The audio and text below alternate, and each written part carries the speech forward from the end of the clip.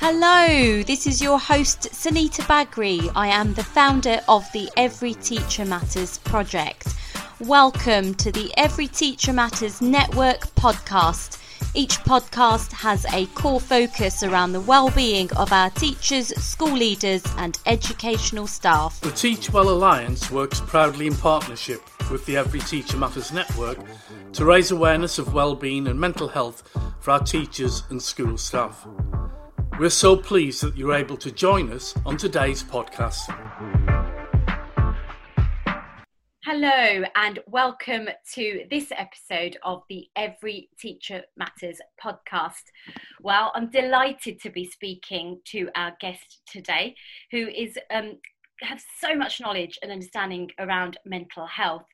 And this particular subject is very, very close to my heart, but also very current right now, as this year's Teacher Wellbeing Index has just been released yesterday, which was the 25th of November.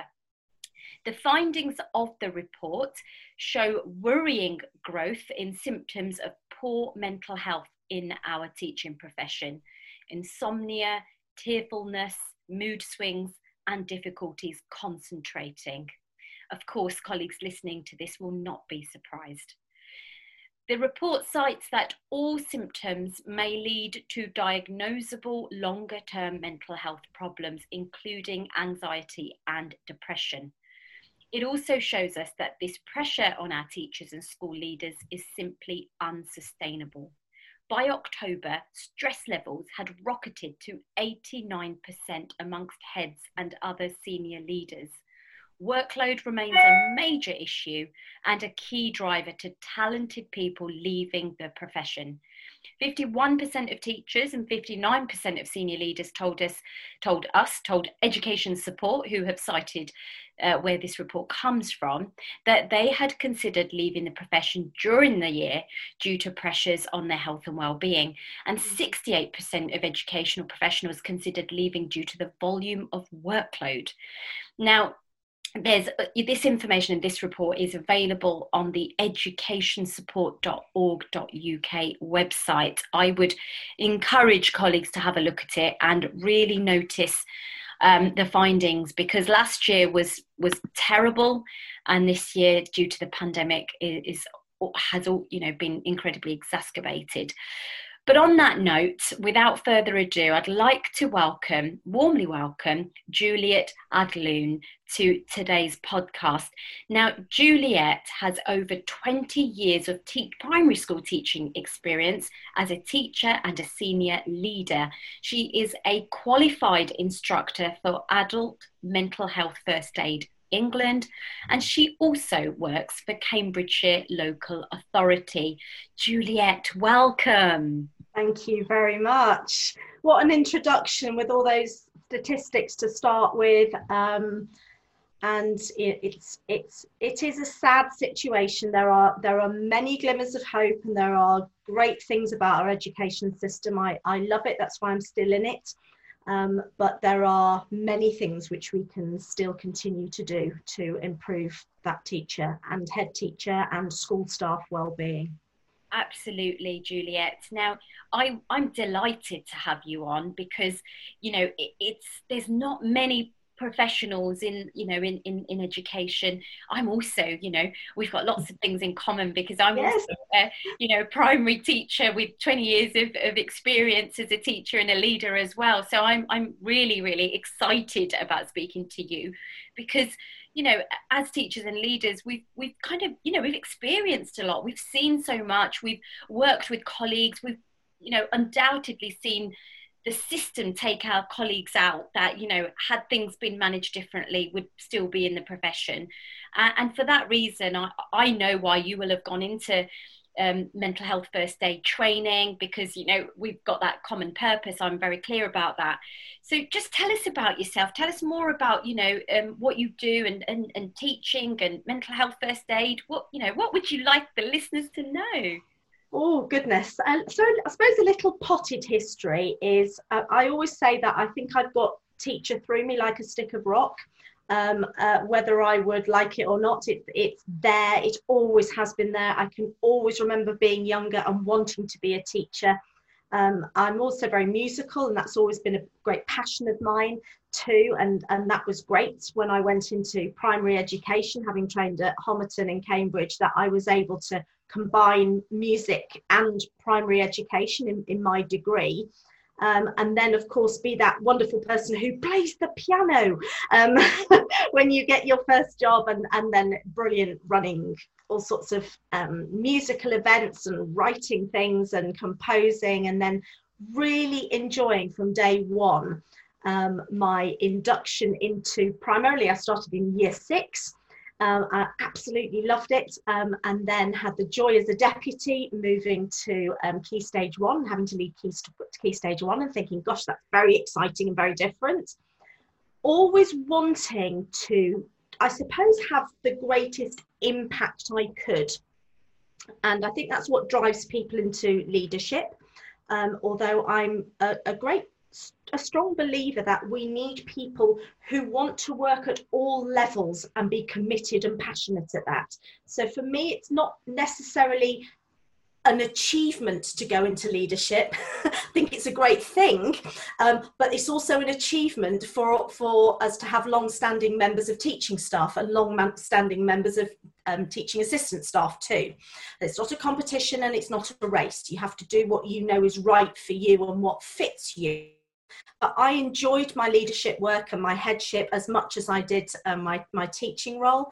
And then I moved into the advisory role. And it was at that point when I was doing a lot of work with schools with quite a lot of needs for one reason or another, be they in an Ofsted category, or situations have happened to the school that's meant there have been lots of changes for one reason or another. And my role as an advisor, an improvement advisor, is working with those schools to bring around school improvement.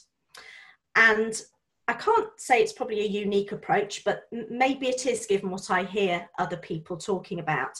My approach has always been bespoke.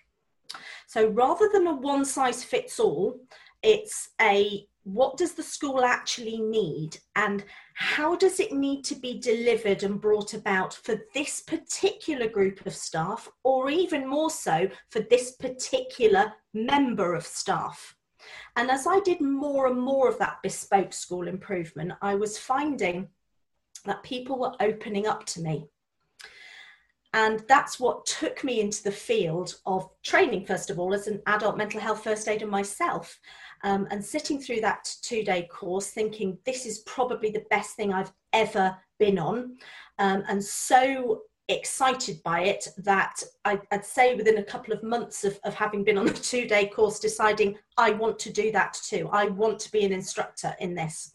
And because I work part-time, I was able to pursue that on my own and go forth with that. And for me, there couldn't be a better marrying of two roles, because my aim, and nobody's perfect, but my aim is to support schools with school improvement, but with a human approach. So that means people are held to account, that we are interested in what pupils achieve and their outcomes. Of course we are, but not at the sacrifice of the adults delivering it. I don't think it has to be one or the other. I think they can work together. And that's my passion now. My training in adult mental health I don't solely market to schools. I do have some closed school courses, but I also run open courses, and I also run courses for different sorts of organisations. So for a housing association, I do some work for the diocese. So it's quite broad, wide ranging and interesting as a result of that. But I think I always go back to that working with school staff in the adult mental health first aid. It's always revelationary for the people on the courses, and quite frankly for me, because you learn something new every time because of the experiences that people share. And I think if we can thread that approach into the way we work in schools, not as we've got an adult mental health first aider and it's a box ticked, but it's threaded through, it's bedded into the culture, which is one of the hardest things to do, I think, but it's possible. If we can do that, then we will recruit and we will retain. I think it's the retaining that I think's almost the biggest challenge, and thinking about how we can work with staff in order to retain them. My heart is literally singing listening to you, Juliet. It really is. And so much of what you have said is, you know, sounds like it's coming from my own sort of speak and talk, because this is just, you know, when you're passionate about it, you've lived it, you've experienced it, you genuinely want to make a difference by raising school improvements. That is so apt, you know. Yes, school improvement can be done, but not at the cost of, you know, an individual's well-being. Absolutely. And that word culture is just, you know, so important for us to talk about this, because so many head teachers are still, it's not their fault. This isn't, you know, this isn't us criticizing. This is simply us saying that no school leader is an expert on well-being and mental health. They're not. But as a school leader, what we would say, you need to have a strategy which starts to help you build and implement a culture, and that's exactly the right, you know, way forward. Because so many head teachers, you know, well-being has always been important. I know you've been doing the work that you've been doing far before the pandemic, and so have I. But actually, right now, heads, you know, I work with heads directly through coaching and facilitation. And they're all saying, what can we do with our staff? What can we do? And it's, you know, it's just not, I don't have a quick answer to that, because actually the longevity really is there if it's built into the school's development plan and very much part of the school improvement strategy. And I would say that the schools, I mean, everybody's struggling right now, as you know, but the schools that are, from my experience, and I'd be really interested to get your view on this, Juliet, the schools that are, you know, obviously it's a hard time and people are finding it really difficult, but the head teachers that understand well-being culture are the ones that are saying, well, my staff are looking after me right now, and my staff are looking after one another. Everyone's got each other's interests at heart. To me, that suggests that they understand what culture, well-being culture is. I'm not saying it's easy, but what I'm saying is that I think they've got an idea of it. And the heads that are really struggling right now are maybe not as, you know, wise in that area. Yes, I think that will be in part true. I think there's an and to that rather than a but.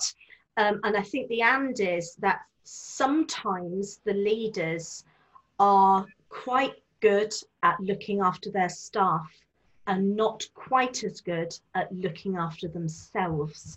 Yes. And I know it might feel a bit chicken and egg, and where do you start with that? But the analogy, which I'm sure will be really familiar to you, of, you know, when we're on an aeroplane one day, when we're allowed to go on an aeroplane, and you've got that safety announcement, and it's advising you to, in the event of an emergency, to put your own oxygen mask on before you attend to the needs of others.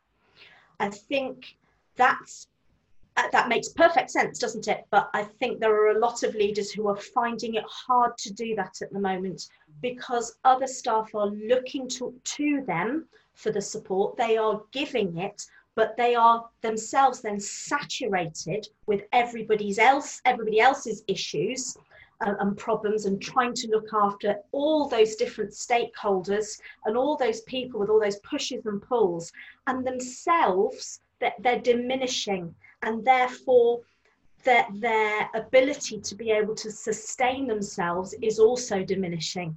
And my conversations with one-to-one conversations with heads like you're doing is centering around, it's not selfish to look after yourself.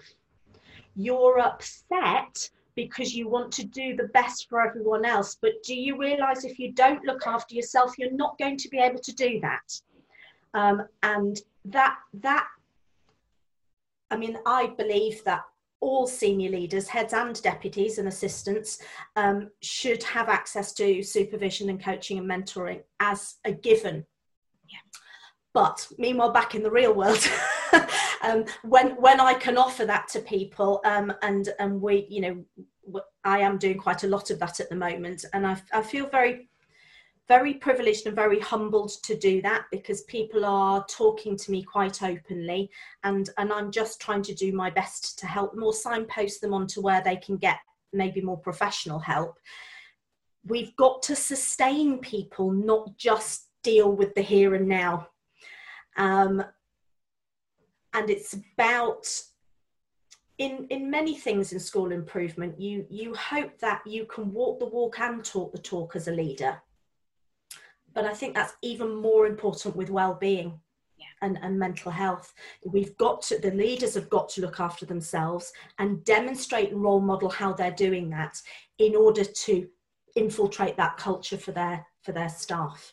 And then there's the practical stuff. Then there's the things which you think, you know, why is a school doing that in a certain way? Why are they making the teachers transfer what's on a portrait piece of paper to a landscape piece of paper?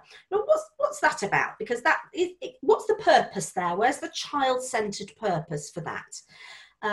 And I think there are some really practical things we can do to help schools to do that, so that teachers' lives professionally are worthwhile and meaningful. And that they can remember why they loved the job and why they wanted to be in it in the first place. I always talk about one of the greatest compliments I've ever had is from a teacher who I met in town, actually, and I was with my children, and she's told me, "Oh, hello Juliet, how are you?" And my children are going, who's this they say, "Oh, I know your mummy very well," and they're thinking, and this lady who's a teacher who I worked with and supported in her classroom, she just turned to my children, she said, "You know your mummy, she reminded me why I love teaching." And I thought, oh my goodness. But isn't that a lovely thing? It's not saying that there aren't parts of the job that she wasn't so keen on, or that maybe irritated her or whatever, but the overwhelming sense of what she had gained from that support was remembering why she loved her job as a teacher. Absolutely. And that was because there were strategies put in place about guided reading, and there were things to support planning. There was all that, those sorts of things, and making sure the school was planning ahead so that we could think about our life and see, you know, the diary of the half term ahead, and make sure that was well managed and organized. But it was dealing with her and others as a human being and giving them time to be a human being. Absolutely. Absolutely right. You really are. You are really speaking to my heart. I say that because I know that the podcast attracts interviews with the most wonderful, passionate professionals such as yourself. So you really are making my heart sing. So many things that you said there resonated, and you know, I've had conversations, and yeah, I can absolutely agree with almost everything you said. You know, teachers are very compassionate people, aren't they? We're very giving, and you're absolutely right. You know, when do we get the opportunity to fill our cups and to, you know, to make ourselves feel re-energized? And interestingly, I was having this conversation with a group of head teachers who, exactly like you say, are finding it difficult to lead their staff through, you know, understanding what well-being is when they're failing to model it and do it themselves. Mm-hmm. And one of the things that I've started to do, because I coach, as you know, but I'm a mindfulness teacher, and I'm obsessed with self-compassion, because there is no compassion until there is self-compassion. And it's really interesting when I conduct this short assessment with teachers and leaders, So on a scale, it's a short 12 questions, 12 statements, and then they have to sort of, put themselves on a scale. And every teacher and leader I've done it's very rare that they are, they're on an average score. They're always below average. And, if leaders are below average, that's giving us a clear indication, isn't it, that they're not filling their cups, they're not putting on their own oxygen mask. And that would be a key message to any senior leader listening to this podcast from both of us today, who are both, we've both been, school leaders, we're both passionate about well-being and mental health. And just reminding you, please do something to look after your well-being. So the report cites that many school leaders are forced to choose between spending priorities such as catch-up sessions for lost learning, classroom deep cleaning, or staff well-being. There simply isn't enough budget to meet all of these needs. What are your thoughts on that, Juliet? Well, I always sort of cite this thing for when people talk about I've not got enough time in the day, and I always try. A sense of humour is very important to me, because I think that's an important thing to carry us all through. And I always say, well, if I had a bottle of extra hours in the day, I'd give it to you. And then I always say, or maybe I wouldn't. Do you really want more hours in the day? Now, I don't think there would be a school in the land that would say, no, we don't want more money in our pocket. But I do know that sometimes we can grapple with things which are beyond our control. And I don't, as you don't, I don't think have the control and the power to give more money. There are maybe other things we can do to try and work towards that. But realistically, by January, that you and I are not going to be able to supplement schools' budgets. And so, whilst I don't think we ought to be saying that well-being doesn't cost any money, because I think there are things that you can financially invest into well-being, neither do I think it needs to cost a lot of money. It is the little things, and I don't mean to sound trite by that. I genuinely believe it. You'll be aware with your knowledge of adult mental health first aid that we talk about the stress container and people's stress container and what happens when it overflows, and there's that sort of emotional snapping or that stress signature of what we look like when our container overflows. When I talk to teachers and leaders and remind them about the tap mechanism at the bottom of the stress container to let out some of the stress and to just remind yourself who you are and ground yourself, without fail, people can list what they know is good for them. Yes. But almost, I'd say 98% of the time, what people say is, but I don't do it. Or they say, oh yeah, I used to do Pilates once a week, but I don't do that anymore. And I don't mean this is not COVID related. Yes. This is just, normal, whatever that is. Yes. So we know what's good for us to sustain us and look after ourselves and to release some of that stress, but we don't do it. And so sometimes it just needs a little friendly or peer support to do that. Yep, absolutely. And it's not a big thing, it's just a small thing, but it's frequent. My example I'll give to you, which is COVID related, because at the moment I am in my office, I'm not going into schools, which is a great sadness for me. I've never spent so much time looking at a screen, before. That's just not been the way I've been working. And I was starting to notice the headaches and the swirling around of my eyes after I've been 5 hours on Zoom calls or whatever. And so now I actually, for the first time ever, factor in breaks. And during those breaks, when I make the other person have a break, and we do brownies on a promise not to check my emails, I stand outside the door. Yeah. And I look into natural light and I get fresh air. I even stand in the rain sometimes. I mean, not when it's tipping it down, but it's that sense of giving my mind and my body a rest, just a little one.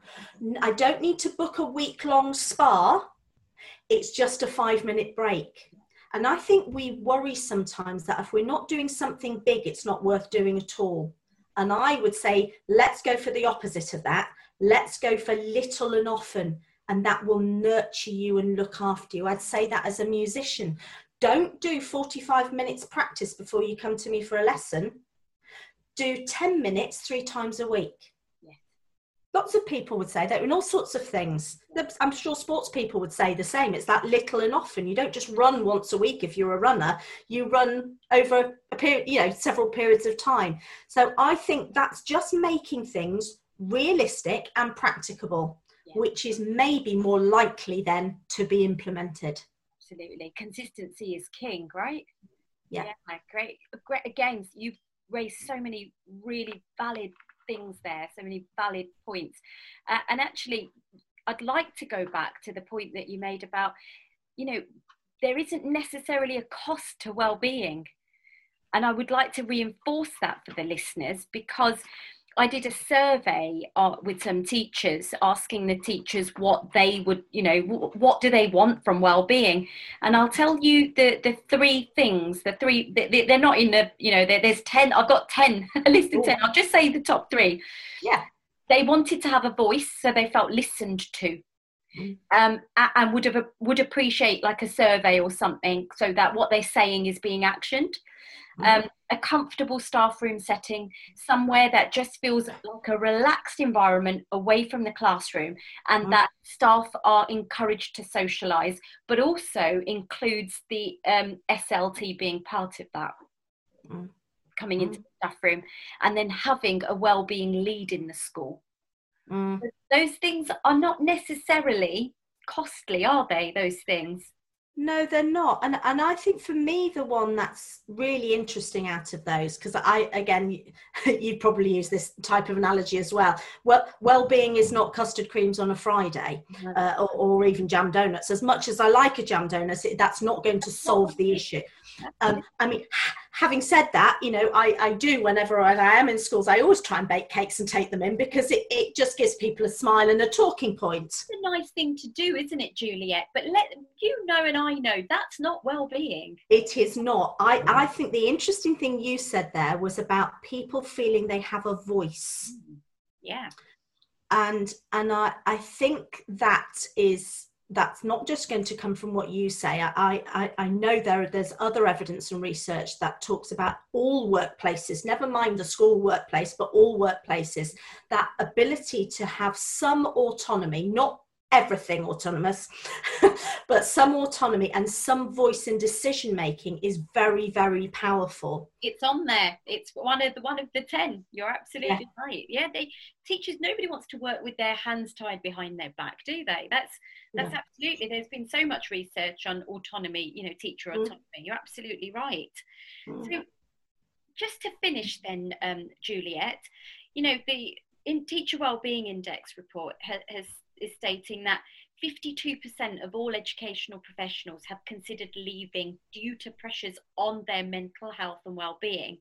And the worrying thing is that this remains at, 57% of school leaders or teachers, educational professionals, that do not feel confident to speak about the fact that it's mental health related. So what's your view? And then to finish, because the Every Teacher Matters network mission is to raise the profile of mental health and well-being, and everybody that sort of joins our network or listens to a podcast, they have an invested interest in well-being. Yes. So to finish, just any tips that you would be able to share with our listeners today about what they could be doing to in terms of looking after their well-being? Well, as I always say, particularly when I run the courses, I sort of say, I think I'm preaching to the converted already. The fact that you're on a course means you're interested in the first place. But I also say to delegates, if you come out at the end of these 2 days and only tell one person each something that you've learnt, then we've doubled the impact of what's just happened over the last 2 days. And actually, I'm fairly confident that they do tell more than one person, actually. But even if it is just one, I say to them, we can't solve the problems of the world or around mental health and well-being ourselves, but every little helps. So we can only do what we can do, and we must also only do what we can cope with ourselves. In other words, we mustn't take on board things from other people that are then going to put a risk on our own mental health and well-being. So I think that's really important. I think the part of your question at the beginning around that percentage of people who feel that their mental health and well-being is being negatively impacted. I think the other interesting thing to consider and to remember, and maybe this is just from my experience rather than any statistics, is that often, not always, but often there are other issues at play in people's lives. Work might be one element, but then there are sometimes other elements that are going on in that person's life currently or have done in the past. And if we are talking about holistically looking after our staff in order to sustain them in the job, yes, we have to deal with anything that's specifically work related, but maybe what we need to be doing is signposting people for professional support so that the whole self is being supported, not just the work self. And I would say that's particularly in the teaching profession. That's my experience there. So I do know that many people have started talking to me about issues that they've perceived are at work, but when I've given it time and non-judgmental listening, it starts to weave into lots of different areas of their life, their relationships, their family, things that have happened during childhood. And I'm not asking specific questions, it's what they are revealing. And so being able to look after the whole person and, as I say, signpost towards professional services, the GP, online counselling and therapy, all those things, mindfulness, all those things. There are things out there that can help. I think that's quite an important thing to consider yourself as a whole, not just as a teacher or just as a school leader. Absolutely right, and it is a challenge. You are right, and I'd like to pick up on that because you've sort of cited that as being your experience, and certainly that has been my experience. And I've just very recently, this week actually, started to do some social media posts around a teacher's planning diary that I've created, and actually part of the inspiration for that was because I felt like during my leadership sort of phases, I was becoming, as the increases of the job became more demanding, I started to feel less like mum and daughter and sister and me as a whole, and more like just the head teacher of the school. And then I started to live my life in this very compartmentalized way, where I was like, okay, at work I just do this, and at home I just do this. And it was really a very, very uncomfortable way of living. And it's, when I reflect back to that time, there's certainly not very, very pleasant memories of that time. You're absolutely right. And I would urge listeners to take notice of those things is the first thing to be doing. If you're starting to feel like that, and God forbid, those teachers that may be working for head teachers who say you leave your personal stuff at home and don't bring it into school, because that's very unhealthy also for an individual who's got life experiences as the ones that you've just sort of cited there. But yeah, we can't live life in this way, and we say to the children to be, we see a child as a whole, but we need to see ourselves in the same way. We do, and I think it's not really a top tip, and it's not really a quick fix, but when I work with teachers on efficacy or energy management, so that they can work as efficiently as possible, I always start in a place that I think they're quite surprised about, and it's about looking at who you are as a person. and the way you like to do things, the way, without it being too deep and meaningful, a type of personality analysis that makes you realize what sort of person you are, and therefore how that might make you think and feel about the different sorts of tasks and the ways that you are expected to work as a teacher. Yeah. For example, if you are a completer finisher, you might find yourself frustrated in the teaching profession, because I can tell you this, the teaching and the planning and the assessing doesn't ever end. You can't say, I've finished. I mean, you can break it up into small chunks, and that's what I do for myself. I break long things into small chunks just to give myself a sense of satisfaction. But if you like to have a project which is then done, and you don't have to look at it anymore because it's finished, then teaching is maybe going to be a challenge for you. Unless you look at that mindset. So I'm not saying it's impossible and you should all leave. But I agree. So it's that self-reflection, and sometimes an interesting way of doing that is also to get a 360 perspective on that for how other people think of you, obviously if it's done in a safe way. And then to take it from there before you start saying, oh, you need to use this grid to help you manage your time and you need to do that, the other. Actually, let's start with who you are first. And that would be, I suppose, my top tip for all professionals in the teaching profession, is to just give yourself a bit of time to stop and rest frequently, but also time to think about who you are and how you can be the change that you want there to be. Absolutely. Really, really valid and so important what you've just said there, Juliet. So I'll leave the listeners with that wonderful top tip, and great stuff to be reflective and start with you. So Juliet, I've loved talking to you, absolutely loved it. If the listeners would like to get any more advice or contact you for the work that you do, how can they reach you? Well, they can reach me via my LinkedIn profile, Juliet Adloon. I think there's only one of me on there, which might be fortuitous for the world, I don't know, but I think there is.